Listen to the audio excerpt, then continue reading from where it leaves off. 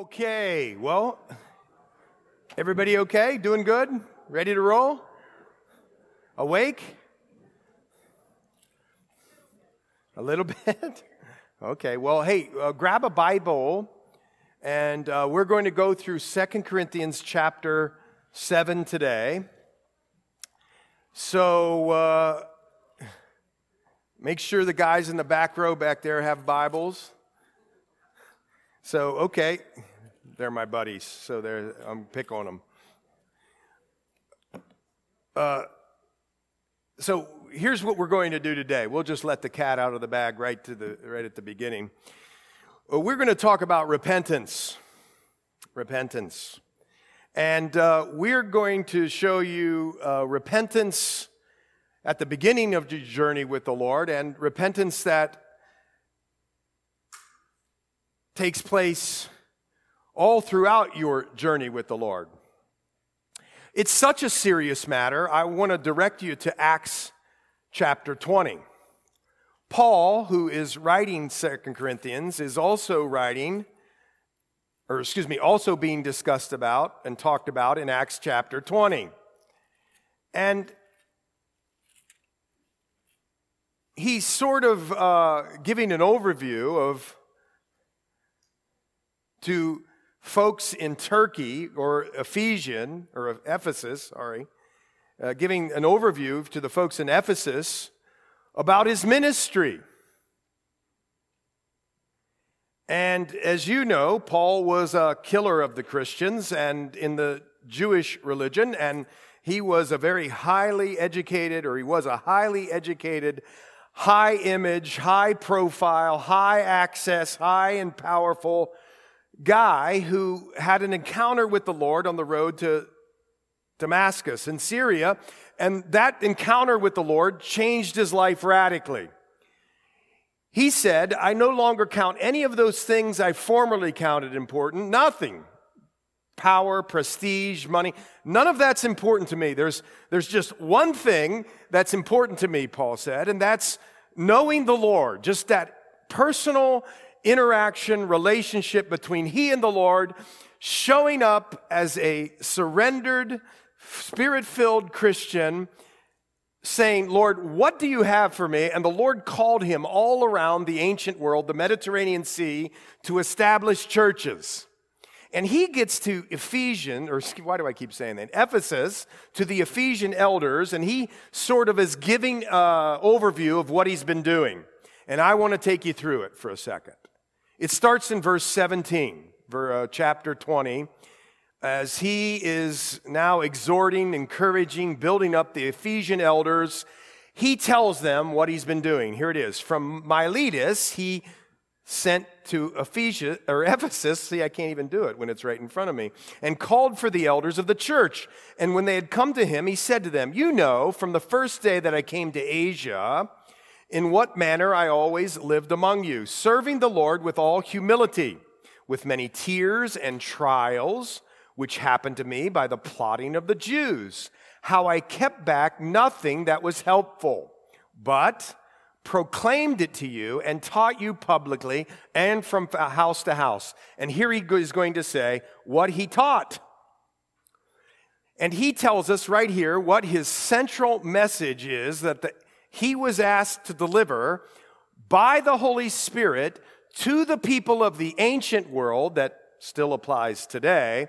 Here's his central message that the Lord used by the power of the Holy Spirit to start a revolution in people's hearts. And here it is, testifying to Jews and also to Greeks, repentance toward God and faith toward our Lord Jesus Christ. There it is. He summarizes it right there. He was willing to give up his entire life as he knew it for this message. And it starts and ends, well, not ends, but it starts with repentance. Repentance towards God. So we have to figure out what repentance is, don't we? And we're going to do that today through a story that's found in 2 Corinthians. By the way, there's repentance that is for your justification. That's, in other words, it's how you get saved. Repentance and justification go hand in glove. It's not so much something that you do. You can check me on this. You can debate me on this. I'm happy to do it. It's something that happens. It's not something you do so much. It's something that happens in your salvation experience, your justification experience. But when we talk about 2 Corinthians chapter 7, or we discuss 2 Corinthians chapter 7 here today, Paul has taken a detour from the middle of chapter 2 of 2 Corinthians all the way to the middle of chapter 7 of 2 Corinthians to discuss what his life was like in the ministry, and he discusses the glory of the new covenant of grace. But in the middle of chapter 7, and I'll point it out to you, he gets back to the fact that he and the Corinthian church that he established for 18 months have sort of been at odds. Now, that never happens in the Christian church. People don't get angry with one another. People don't slight one another and all that sort of thing and talk about one another. No, that never happens. And today, Paul tells us how refreshing it is when people who are Christians repent. And he gives us the definition of what repentance is. So there's repentance that I'm trying to tell you or explain to you, not very artfully or articulate, that is for your entry into the Christian life. That's justification. But there's also repentance that's for our life as we grow in Christ and interact with others in the body or others outside of the body. There's repentance for that, and that's our journey of sanctification, becoming more Christ-like. Everybody following? Great. So now, after having seen what Paul's central message was as he traveled the ancient world and established all these churches, repentance towards God. That's what it was, repentance towards God and faith toward our Lord Jesus Christ. We turn now back to 2 Corinthians, we turn ahead to 2 Corinthians chapter 7.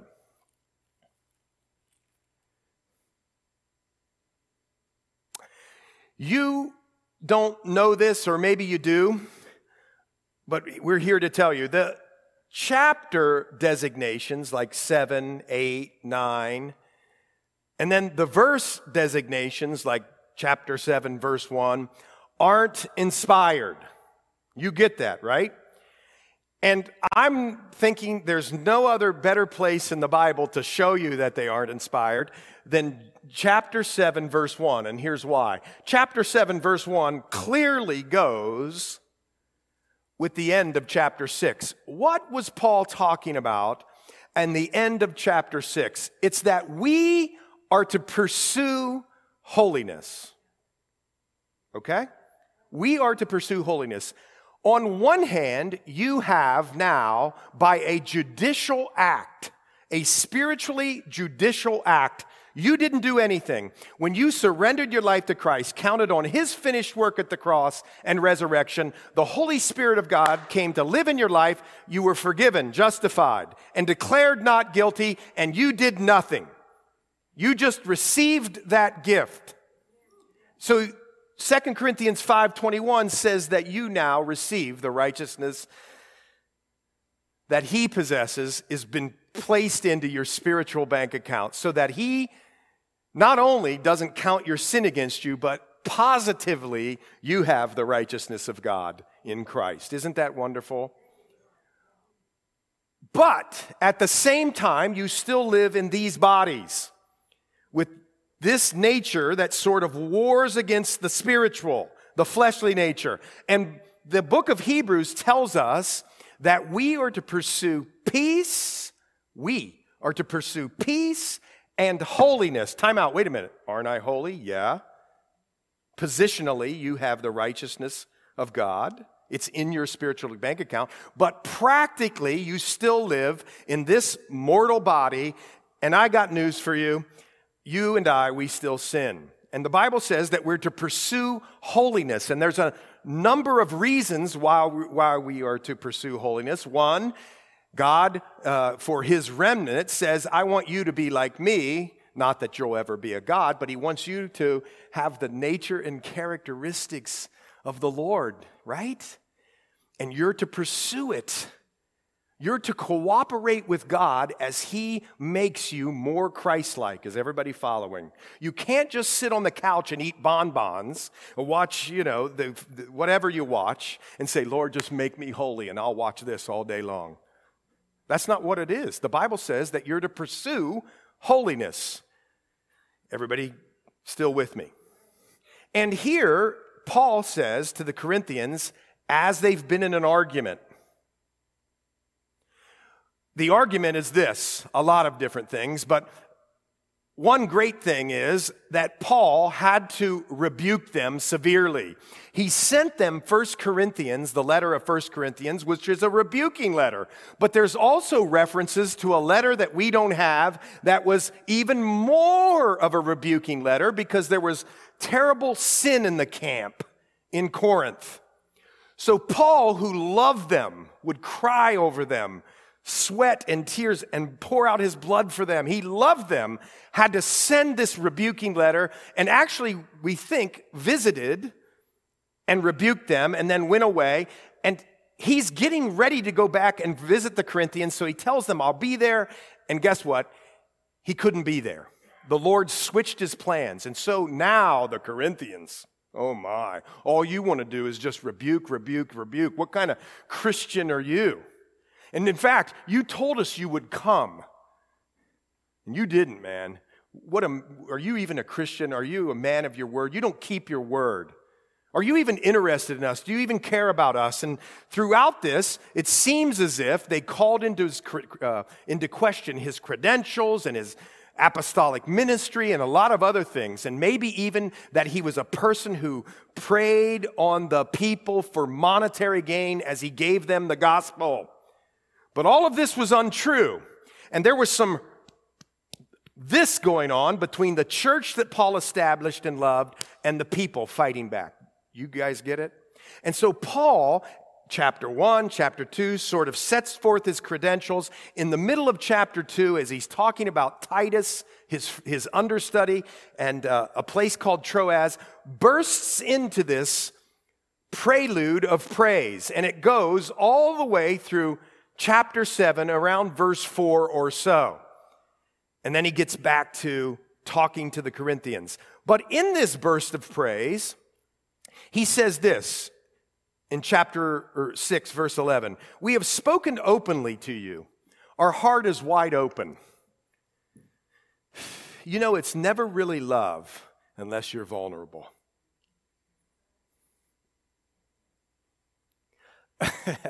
You know who needs to hear this just on a practical and personal level? Our husbands. We're so closed off. We want to be independent, pull ourselves up by our bootstraps, not show our emotions. Well, if there's really love, then we will be vulnerable because love is real love when it's responded to. Like, for instance, if I asked Jan out for a date and she never said yes, well, there would have been no love back. Love always asks for a response. You can even see it in the sacrifices in the book of Leviticus, but that's for another day. Love requires us to open our hearts, and love also requires a response. The beauty happens not when we just open our hearts, but when we open our hearts, men, and then the ladies respond, or ladies, you open your hearts, and the men respond. That's love. And between Paul and a church, he says, listen, we were vulnerable with you. We opened up our hearts to you. You are not restricted by us in verse 12, but you're restricted by your own affections. You thought things were more important than taking care of this issue that we have, and you wouldn't open your hearts back up to me and my ministry team, Paul's saying. And so the beauty of love could never happen through reconciliation. Is everybody still with me? So he says, now in return for the same, I speak as to children. you also be open. If we want to resolve this, we have to be vulnerable with each other and be transparent with each other and open up to one another. Don't, he says, be unequally yoked together with unbelievers. He sort of shifts gears here now as he's talking to the Corinthian church. Don't partner up permanently with unbelievers because there's no fellowship between righteousness and lawlessness. And what communion has light with darkness? And what accord has Christ with Belial, a word for the enemy of our souls, Satan? Or what part has a believer with an unbeliever? And what agreement has the temple of God with idols? So here it comes. Now I want you to see this. Here comes a ton of promises of God. And oh, by the way, rabbit trail, you and I and we are to stand on the promises of God. Here they come, rapid fire, right at you. For you are the temple of the living God. See, we blow by that because we're doing our 2-year study and, we just read it. And you are the temple of God, the weightiness of God, the kabod of the glory of the Lord resides in his people. No longer in a tent or a tabernacle. He resides in his people. What a privilege, what an honor, how humble and humbling that is, that the Lord comes to live inside of us. Paul tells the Corinthians and us that we're the temple of God. As God has said, I will dwell in them and walk among them. I will be their God, and they shall be my people. Here comes a whole bunch of promises. I will dwell in them and walk among them. I'll be their God, and they shall be my people. Just promise after promise after promise. By the way, time out. Anyway, but here's a timeout. I won't be funny about the 2-year Bible plan. I get people mad at me. But anyway, do you know that Paul is quoting scripture from the Old Testament there, and it's not perfectly quoted? But he's got the ideas right. You can go back and check it. That argues for jumping around in the 2-year Bible, but that's for another day. No, I'm kidding. But it's interesting that Paul gets it right. He doesn't quote it exactly. He quotes these Old Testament scriptures, and they are true, and they are right. The principles are right, but they're not exact. And this is Paul, by the way, folks. And I'll dwell in them and walk among them, and I'll be their God, and they shall be my people. Very interesting to me. I'll just let you sort of think about that. Therefore, come out from among them. He says, if you're called as a person of God, if you're called to Christ, and you come to Christ, and you surrender your life to Christ, then you're going to have a relationship with God. It's going to be an intimate relationship because the Spirit of the living God is going to actually live in you. Not only that, but he'll walk with you and he'll talk with you. We should write a hymn about that. And he'll be their God, and they shall be my people. It's very intimate. Are you seeing this? And therefore, he says, in light of that fact, you're to do something. You're to come out from among the people. You're to look different than the world. You're not to love the world or anything in it. You're not to be a person who mingles with the world. Now, that's a weird thing because, not a weird thing, but it's a weird way in which we translate this. We think, oh, shoot, okay, I'm reading this, so here's what I'll do. I'll go home. I'll never talk to a non-Christian. I'll only talk to them. I'll only come to church. I'll never go deviate. I won't even go shopping. I'll just do Walmart delivery or whatever it is. And I won't just blah, blah, blah, blah. And nobody will ever see me. And we'll just get together and we'll always fellowship and we'll never go out. Well, that's not accurate. That's improper because the Lord was so perfect. He sat with the sinners, but never was his witness ever diminished in any way. Because he was called out. He was separate from them, yet with them. And that's what you're called for. But we are not to live like a non-Christian. We're not to think on things that a non-Christian would think on. The fleshly thing, the sensual things, the evil things, the improper things. And so you think on that and you say, well, what things am I consuming and listening to and watching? Come out from among them and be separate, says the Lord. Don't even touch what is unclean, and I will receive you. You see, if you want to be close to the heart of the Lord, do you? I mean, do you really? Do I really want to be close to the heart of the Lord? Do I? Because he says, if you'll draw near to me, I'll draw near to you. What a perfect gentleman. I won't force you, but if you'll draw near to me, I'll draw near to you. And here he says, I will receive you. I'll be a father to you. He says, listen, this isn't something that you're going to decide. As you have been called out and are now a born-again, spirit-filled Christian, you're going to come out from the world, and the more you put away those things in the negative, the closer you're going to be to my heart. The closer you'll be to my heart. I'll be a father, and in fact, I'll be a father to you, and you'll be my sons and my daughters, says the Lord Almighty. And I did all that to tell you that chapter 7, verse 1 goes with all of that. It shouldn't be a chapter break. Therefore, having these promises, what promises? All those that he just rattled off. Let us cleanse ourselves from all filthiness of the flesh and spirit, perfecting holiness in the fear of God. Now that verse is pregnant with meaning. We could spend a month of Sundays or more just breaking down that, but having these promises, the promises above, and others, all the promises of God, beloved. That word in the Greek is you remember when God said, this is my beloved Son in whom I'm well pleased? It's the same word.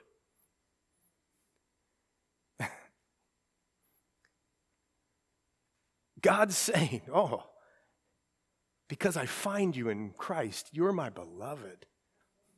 And because we're in a family, our family cares, God says, about the things that I care about because they're healthy and safe and will make you whole. Well, you're going to want to wander. You're prone to wander. Don't you feel it? You're prone to wander.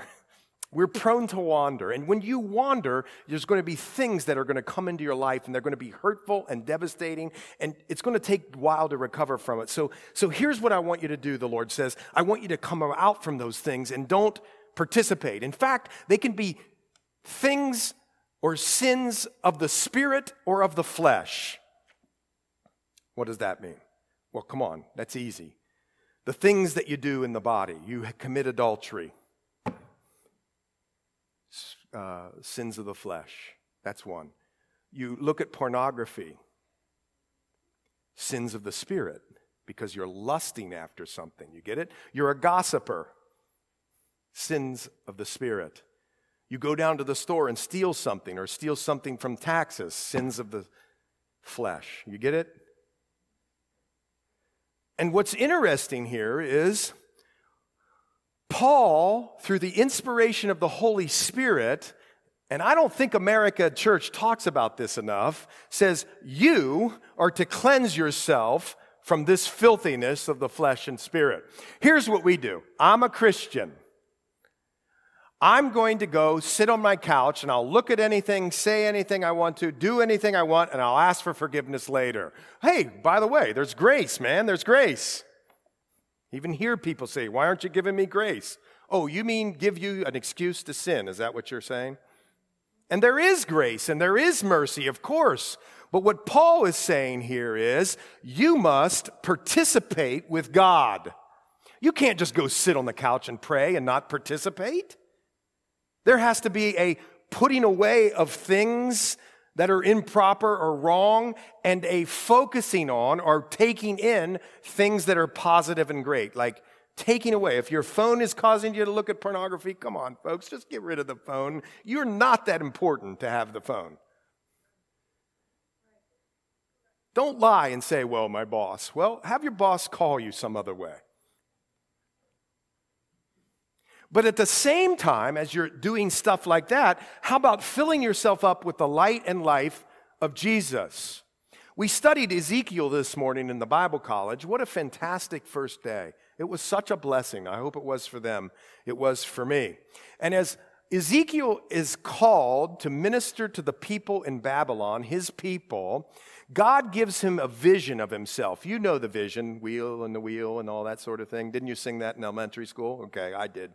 Anyway, gives him a vision, and then he does something really interesting. He says, I want you to tell everybody only what I tell you. And I got a news for you. They're really rebellious, and they probably won't listen. And here's how we're going to prepare you for it. You like to eat? Okay, you're going to eat the scroll of all my words, and it's going to taste like honey. In other words, the Lord was saying, fill yourself up with the Word of God so that you'll be equipped for your ministry that's going to be hard and difficult. Why not fill yourself up with the Word of God instead of looking at pornography all the time? Or whatever. How about filling yourself up with the joy of the Lord through His Word instead of sitting on the back bench and talking about everybody? So there's a negative thing of taking away, but there's also a positive of filling up and focusing. And the Lord says here to cleanse ourselves from all filthiness of the flesh and spirit, perfecting holiness in the fear of God. You realize now that you and I and we have to participate in pursuing holiness. You get that? I mean, just read. He makes us righteous, judicial decree, but now that we're becoming more and more like Christ, Romans 8:28, the Lord asks us to participate. You know, there's some people in this fellowship that are amazing piano players. Who here is an amazing piano player? I'm laughing because I was going to say you're humble too. But anyway, we do. We have some amazing piano players. And I was talking to one of them this week, and I was asking them, at the beginning when you played piano, what did you do? And he said, I really concentrated. And I'd look at the music and I'd back and blah, blah, blah. And it was hard and difficult, and I couldn't get my fingers. And I say, what do you do now? He says, man, I play and I talk to people. I don't even think about it. He's free in his piano playing. You getting that? How did he become such a great piano player? He practiced. He did it. He kept going. He got up when his left pinky wouldn't hit there or whatever, and then did it again. And listen, how do you pursue holiness? It's through this Christian disciplines, folks. You say, discipline? I thought this was a church of grace. It is. You want to be more free in your life? Practice the Christian disciplines. What's that? Well, study the Word. Pray. Be a person of praise and service and love and forgiveness. And when you don't do it, you pick yourself up and you ask the Lord to help you and you move on. And someday, whatever it is that you're stumbling on, you'll just be able to play. That's freedom. Here he says, perfecting holiness. By the way, that doesn't mean you can come to a perfect state of holiness in this life. This just means you're complete and you're mature in holiness, but it's all because you love and fear the Lord in the best possible way, like a great dad. You just want to please Him. That's what this is. So then he goes on and he says, listen, he gets back to this theme because they must not have been doing it so well. Open your hearts to us. If we're ever going to solve a problem between us, Paul says, there must be a softening and an opening by both parties. Do you see that? You think I've been doing this and I've done that and I haven't done this and I've taught something weird or done, but you've closed your heart off to us. He says, well, why don't you open your heart to us? We have wronged no one. We have corrupted no one. We have cheated no one. Paul is saying and sticking up for his ministry. He's saying, you might not know the motives behind what we've done here. And it might seem, even in some of those letters, harsh, because I had to rebuke you, Paul said. But you have to realize there was sin in the camp. I mean, you could go down they were suing each other in the courts and taking their problems right into the public square and making Christ's name, or taking Christ's name through the mud in the public square. Remember that? They were suing each other. Oh, by the way, one stepson was having sexual relations with his stepmom, and that was bad, but the worst part about it is the church never said anything, and Paul was appalled by that. And that's right there in 1 Corinthians, folks, and many other things. There was lots of things, and he's saying, I know it seems to you like we've done something harsh, but we've corrupted no one. We have cheated no one. We've wronged no one. We were doing what the Lord asked us to do. And sometimes, as we live this life together, Paul says, there's some tough things that have to happen. So I've said before that you are in our hearts. Here's what he's saying. You don't get it, he's saying to the Corinthian church. We love you. Now, what the world's sort of love is, the world's sort of love is, hey, let's just be nice to one another. And if I do anything wrong, don't tell me about it, because really it's none of your business. And, I'm doing my thing and you're doing your thing. And as long as we don't hurt each other, then let's just leave that alone. And let's just sort of play that shallow game and not really dig deep with people. That's what the Corinthians were saying, similar to many Christian churches. Let's just not dig deep with any, and let's not even talk about the things that are going on, because who wants to, invade somebody's space? That's sort of what they're saying. Yet, the Bible doesn't call us to that here at the Christian church. It calls us to be involved with one another's life, not in a condemning way or any way, but we might say to somebody, that might not be proper. You might want to rethink about that, but I want you to know, as I'm telling you this, as we say to our friends, I love you. We love you. We're thinking about you. I do not say this to condemn, for I have said before that you are in our hearts. We love you to die together and to live together. In fact, do you catch what he's saying here? We'll love you till we die, no matter what. No matter what, we'll love you till we die. Great is my boldness of speech, verse 4, toward you. Great is my boasting on your behalf. See, here's why. You're going to find out in a minute. I am filled with comfort. I am exceedingly sorrowful in all our tribulation. For indeed, when we came to Macedonia, our bodies had no rest, but we were troubled on every side. Outside were conflicts. Inside were fears. That should be the theme of ministry. Nevertheless, God, who comforts the downcast, comforted us by the coming of Titus. So see, there's this whole story. There's this guy named Titus.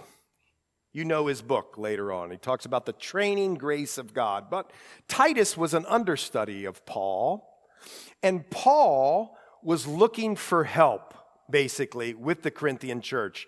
And he used a younger guy named Titus to help him, because remember, he couldn't get there when he wanted to go there, and he had to deliver letters and all that sort of thing. And so Titus was in on this. He knew that the Corinthian church had some things against Paul.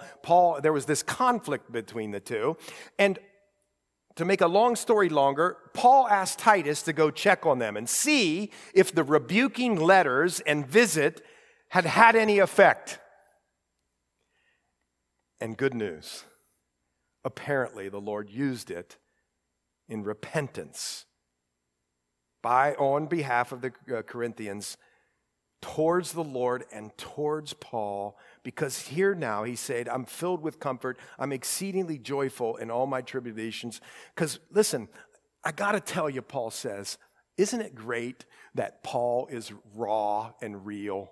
Anybody else like this? Sometimes, I know, you're going to laugh when I say it, or maybe you won't. Maybe you're just thinking it, and maybe you're saying, he said it to me before. Sometimes I just say things that I feel. I'm too blunt. Ask the basketball kids back there. Yeah, it's not good for Jan.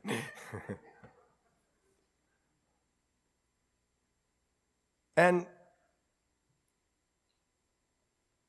your heart as a Christian person in ministry, and you all have felt this, is you want to help people.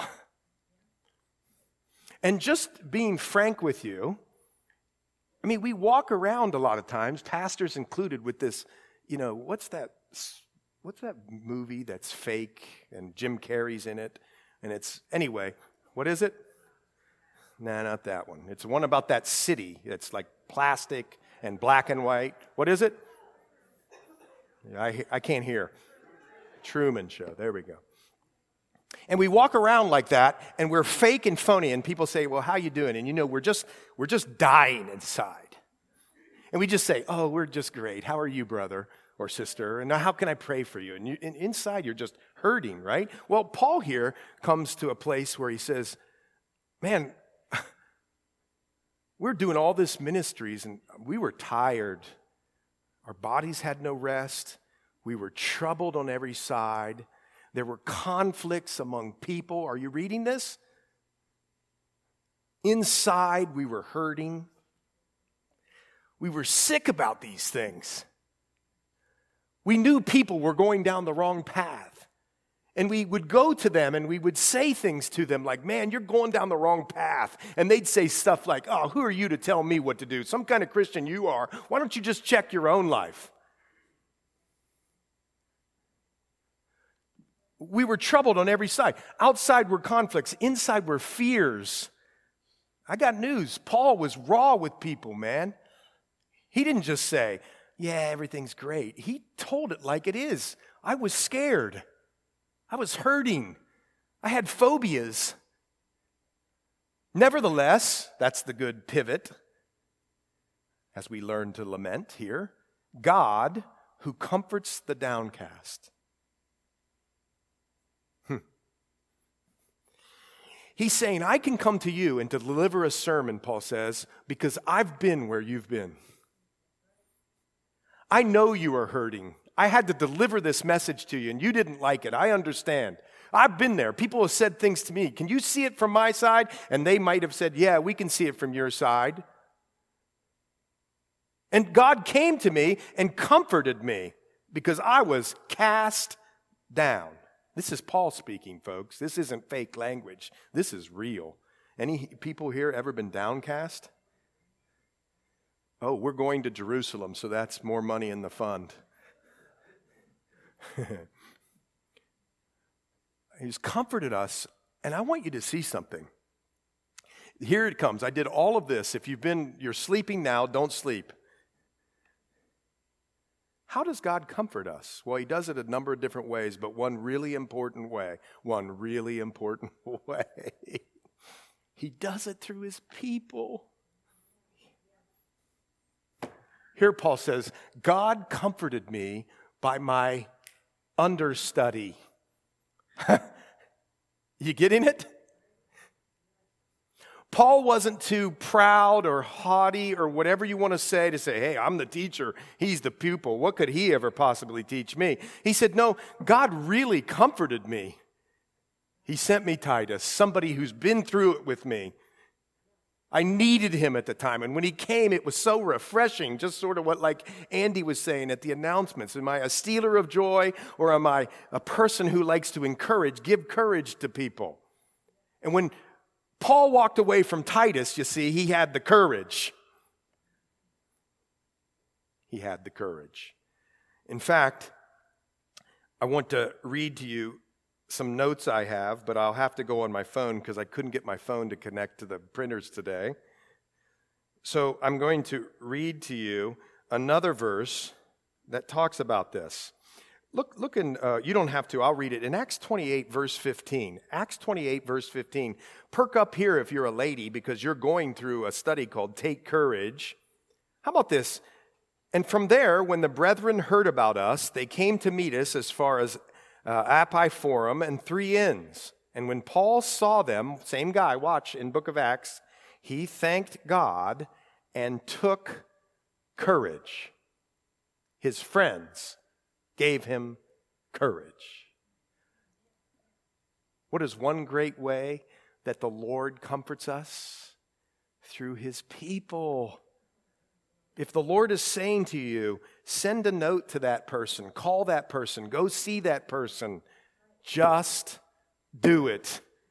It's the way he comforts people, or one of the ways that he comforts. And Paul here was really comforted by Titus, but it wasn't just Titus himself. It was what the Lord was doing through the message that Titus gave, and not only by his coming, but also by the consolation with which he was comforted in you when he told us of our earnest desire, of your earnest desire, your mourning, your zeal for me, so that I rejoiced even more. Here's reconciliation at its best. You see it here with the Corinthian church. They've had something against each other, and now you see the beauty and the refreshing and the amazing thing that God can do through reconciliation. When two parties come together in the Lord with their differences and let the Lord work it out and forgive one another and ask for forgiveness, and they come back, and you just see the beauty. Paul says, man, I was so refreshed when Titus was there. And then what Titus told me, it sent me through the roof. I was so refreshed and excited. And he told us how everything had turned around, and you had a desire and a mourning and a zeal for me. You love me still, you see. For even if I made you sorry with my letter, there's the reference to the letter that most people believe is an extra letter that we don't have. That's called the sorrowful letter for obvious reasons. He said, I want you to see this. I do not regret it, Paul writes, though I did regret it. You understand, right? The Bible calls us to speak truth in love. And sometimes, when, especially,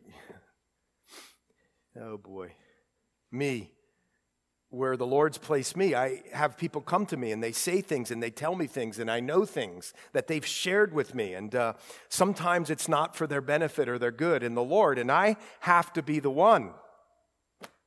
Or not have to be, but God's called me to be the one sometimes, because I'm the one that knows these things, to go and to not only love the person and tell them how much I love them, but also to rebuke them. And Paul sums it up so perfectly. I had to go and write the letter, and I didn't regret it, but I regretted it. I don't want to do this stuff, Paul says. It's hard, it's difficult, though I did regret it, for I perceive that the same epistle made you very sorry. That letter I wrote to you really hurt, though only for a while. Now I rejoice, not that you were made sorry, watch this, but that your sorrow led you to repentance. You know why, mostly, we don't like to correct people in the Lord? Because we love ourselves too much. We're our own idols. We don't want anybody to dislike us a lot of the times. And Paul here is saying there's something greater and higher at stake. And what it is that person's repentance. It's not me winning an argument over you or you winning an argument over me. It has nothing to do with that. In fact, in Galatians, Paul says, if you got to go do it, you make sure you do it gently. Jesus says before you do it, make sure you wipe the big log out of your own eye to take sawdust out of somebody else's. Be really circumspect before you go. But if you must go, note that it's important that you do go and tell the truth so that people will repent. And these are Christian people. Now, see, I've gone full circle. I started you with repentance that begins the Christian relationship. Here he's talking to people who are Christians. They must live in a state of repentance. So you and I and we need to know what repentance is, because there's not much repenting going on in American church. There's a lot of what Paul says is saying we're sorry, and that ain't repentance. Read it with me. For you were made sorry in a godly manner, which tells us that there's an ungodly manner to be sorry. Now I rejoice not that you were made sorry, but that your sorrow led to repentance. For you were made sorry in a godly manner, that you might suffer loss from us and nothing. For godly sorrow produces repentance that leads to salvation, not to be regretted. Watch this. But the sorrow of the world produces death. Wow. This is a matter of great importance in the church, and nobody wants to talk about it. And yet Paul just lays it out so perfectly here. For observe this very thing, that you sorrowed in a godly manner, what diligence it produced in you. Here's the definition of repentance.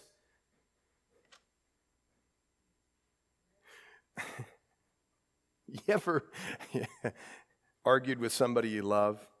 No, I never have. And you just, you know you're right. I mean, you're right? And, you just sort of want to get the argument over or whatever, and you say, okay, well, I'm sorry, and then comes the killer. But. Because really what you're saying is, I'm not really sorry because you're still the jerk. You know what I'm talking about? Okay, that's sort of godly sorrow, ungodly sorrow or worldly sorrow. But listen, it can be more than that. That's the extreme case. Ungodly sorrow is anything that, even if you feel bad, you cry about something, can still be ungodly sorrow if it never leads you to God and repentance or repentance in God. Are you catching it? We got presidents that do this sort of thing. They say stuff in depositions and then they get caught and they're like, oh, I'm so sorry.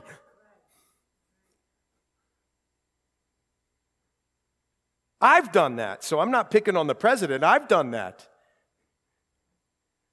We get caught and we say, oh, shoot, I'm more concerned about what people are going to now think about me and the consequences that are coming. Maybe I'll just say our sorry and I'll stop it in their tracks.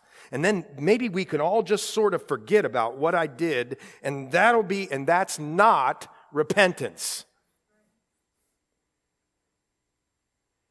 When you want to cover things up and get them over with, it's not repentance. Here he says, what diligence it produced in you. A repentant person is diligent. We'll talk about that in a minute. What clearing of yourselves. A repentant person is interested in this appropriate clearing of themselves.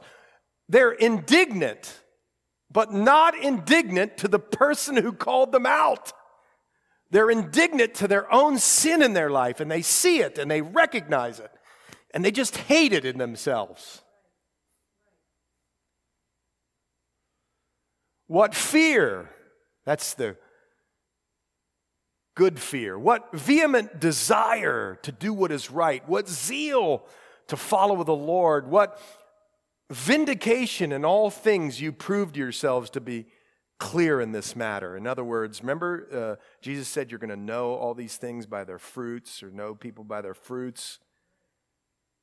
Here's whether you can tell somebody's repentant or not. More importantly, here's whether you can tell you're a repentant or I'm repentant or not as we move and grow in the Lord. This is so important, folks. Not to just band-aid over our disagreements. No, there's a call to repentance. Therefore, verse 12, although I wrote to you, I didn't do it for the sake of him who had done the wrong, nor for the sake of him who suffered wrong, but that our care for you in the sight of God might appear to you. So here's what I want you to see. When people come to you, or maybe you have to go to somebody, we've talked about this over and over. If your brother has sinned or your sister sinned against you and you need to talk to them, before you go, be very circumspect. You got to recognize there may be something in you that the Lord's doing, not just the other person. Take the log out of your eye before you go take the speck out of theirs. Your goal in going to the person is not to win the argument, it's to gently restore brothers and sisters in repentance. You get it? And maybe the Lord has a little bit of that for you too. And when you go, it's going to be hard because a lot of people don't want to hear. I don't know anybody here that likes a scalpel. You ever see in the movie or something, the guy pulls or a gal pulls out the surgeon pulls out the scalpel? Man, I just turn my head. I don't want to see that. More importantly, I don't want it to be put like here. Or, who wants the scalpel? And yet, if you find out you have certain things wrong with you, you're signing on the dotted line like today, right? Okay, that's this. Here Paul's saying, I don't want to do it, but we got to do it. And he comes to them and he tells them the hard thing, but he wants you to know he's not rejoicing that he made you sorry, but he had to do it because sorrow leads to repentance, godly sorrow. What is godly sorrow? Let's just talk about it. David said, "It's against you, Lord, that I have sinned." When we commit sin, it's not just that I committed against the person maybe. I committed sin. I fell below the standard of my Father in heaven. It's you, Lord, who I've sinned against, and that causes me great pain and sorrow. I'm not just sorry because I got caught. I'm not just sorry because it hurt. I'm not just sorry because people found out. I'm sorry because I sinned against you, Lord. And now what must I do? Repentance, the word is, I must change my mind about what I've been doing. I must change my mind. You know, when you got married, if you're married, it was all just wonderful and great. Honeymoon, man, you know, you thought you looked good. I probably didn't, but you thought you did, and you know your wife looked good. It was just so great. And then, you know, you move to Hawaii and you work out and everything's going great. And then you have 4 kids. You don't work out as much and your hair is grayer and you can't run like you used to. And not everything is in the right place anymore. And, you know, everything's just different.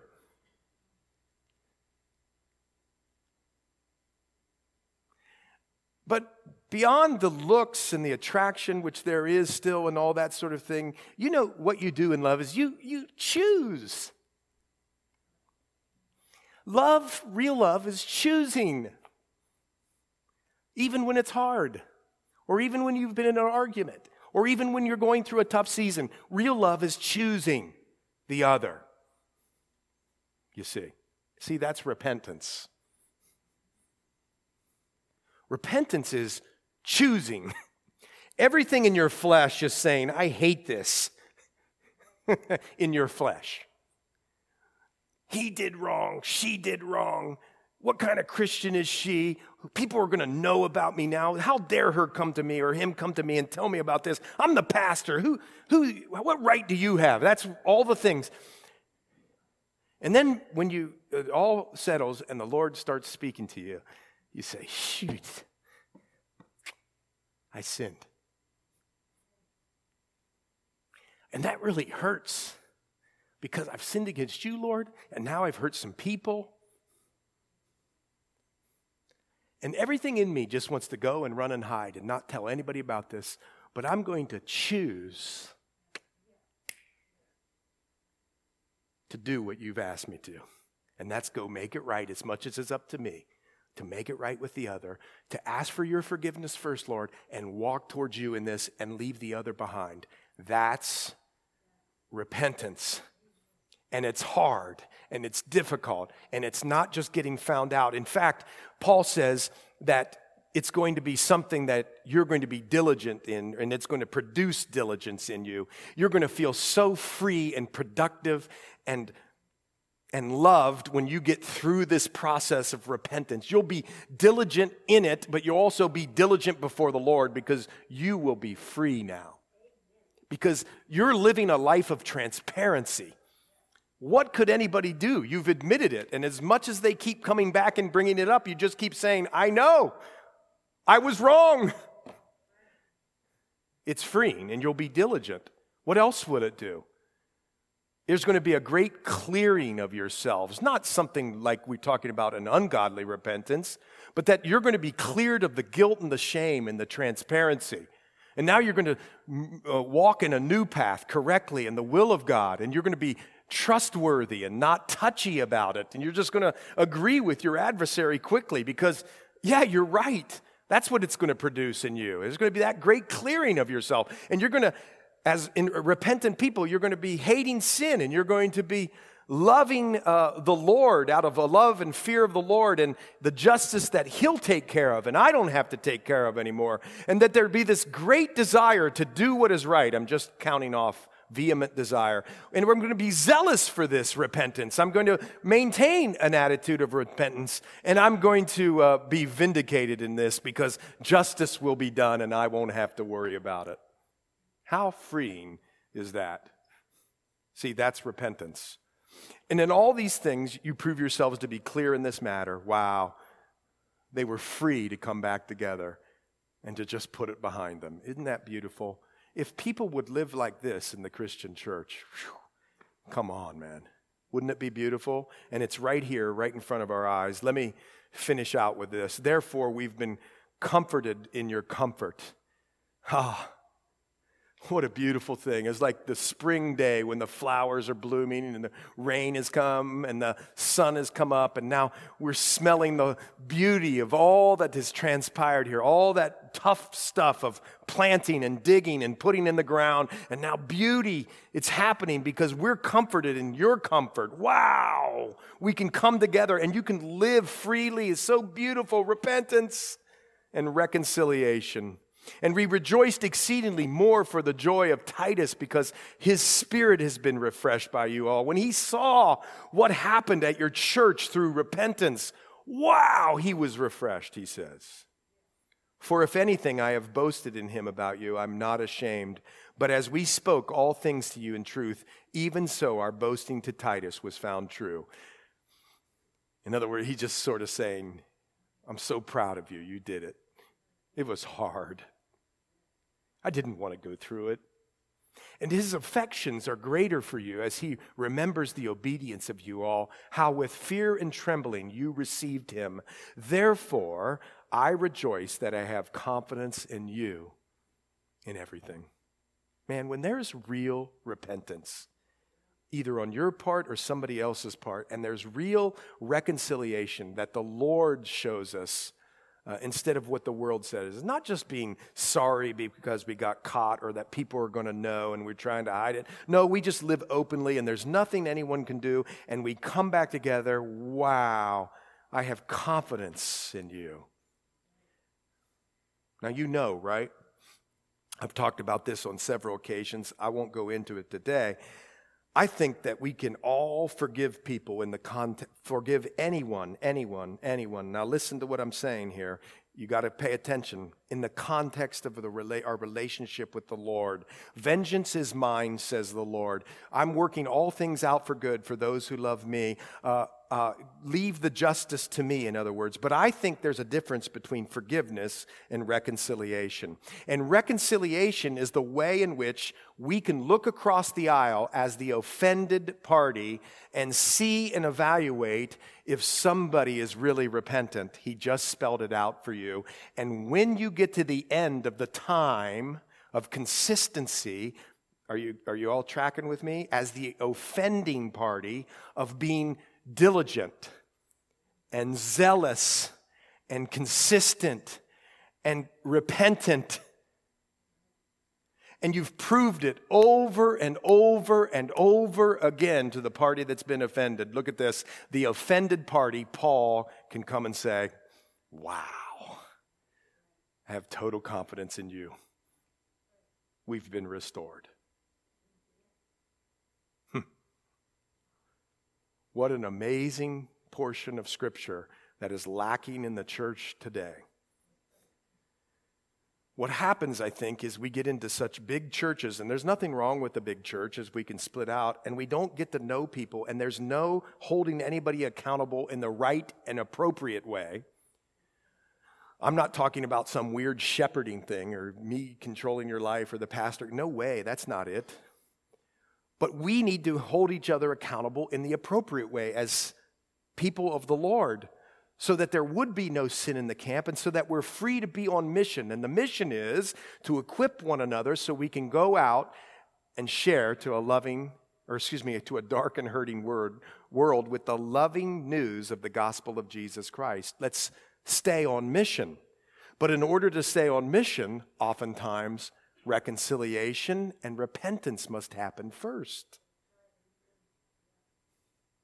And it's one of the great ways, because you ever been in the midst of a place where you're not reconciled with somebody? It's like suffering. It's hard. Remember, in Philippians, the author there, Paul, says that's one of the arenas, suffering, where you get to know the Lord better. If you'll only say yes and amen to the way in which He wants you to do it, as prescribed right here. So here's what I want to tell you or talk to you about as we close. And are we singing another song? Yeah. As we close, here's what I want. If you've never repented and come into the family of God, the first step, well, today's the day of salvation. Do that. And I'm going to pray right here. You could pray with me. But maybe you're somebody that needs to reconcile with another. And there needs to be repentance in your life. Maybe you and I and we need to ask that the Lord humble our hearts so that we could go to that person and say, I was wrong. And I want to live according to what the Lord has for me. So I want to honor Him by just following that prescribed method that He set forth right there to be a repentant person. Maybe that's you. Well, either way, why don't you bow your heads and we'll pray. Lord, thanks for this amazing word that you've given us here today, Lord. Lord, help us to be people who would repent unto God and fall or run to the arms of Jesus for salvation and justification. And Lord, if that's a place that we've already been, and we're on that journey, but we're stuck withholding forgiveness, reconciling with people, and being repentant. Lord, I pray that you would soften our hearts. I pray, Lord, that you would open the doors for reconciliation and repentance in our lives first. And if there's somebody that's offended us in their lives, recognizing that we're not out to hurt them, but we're out to restore them too, according to your word. Lord, work in our hearts, would you please? Keep us tender, teachable, and humble. In Jesus' name, amen.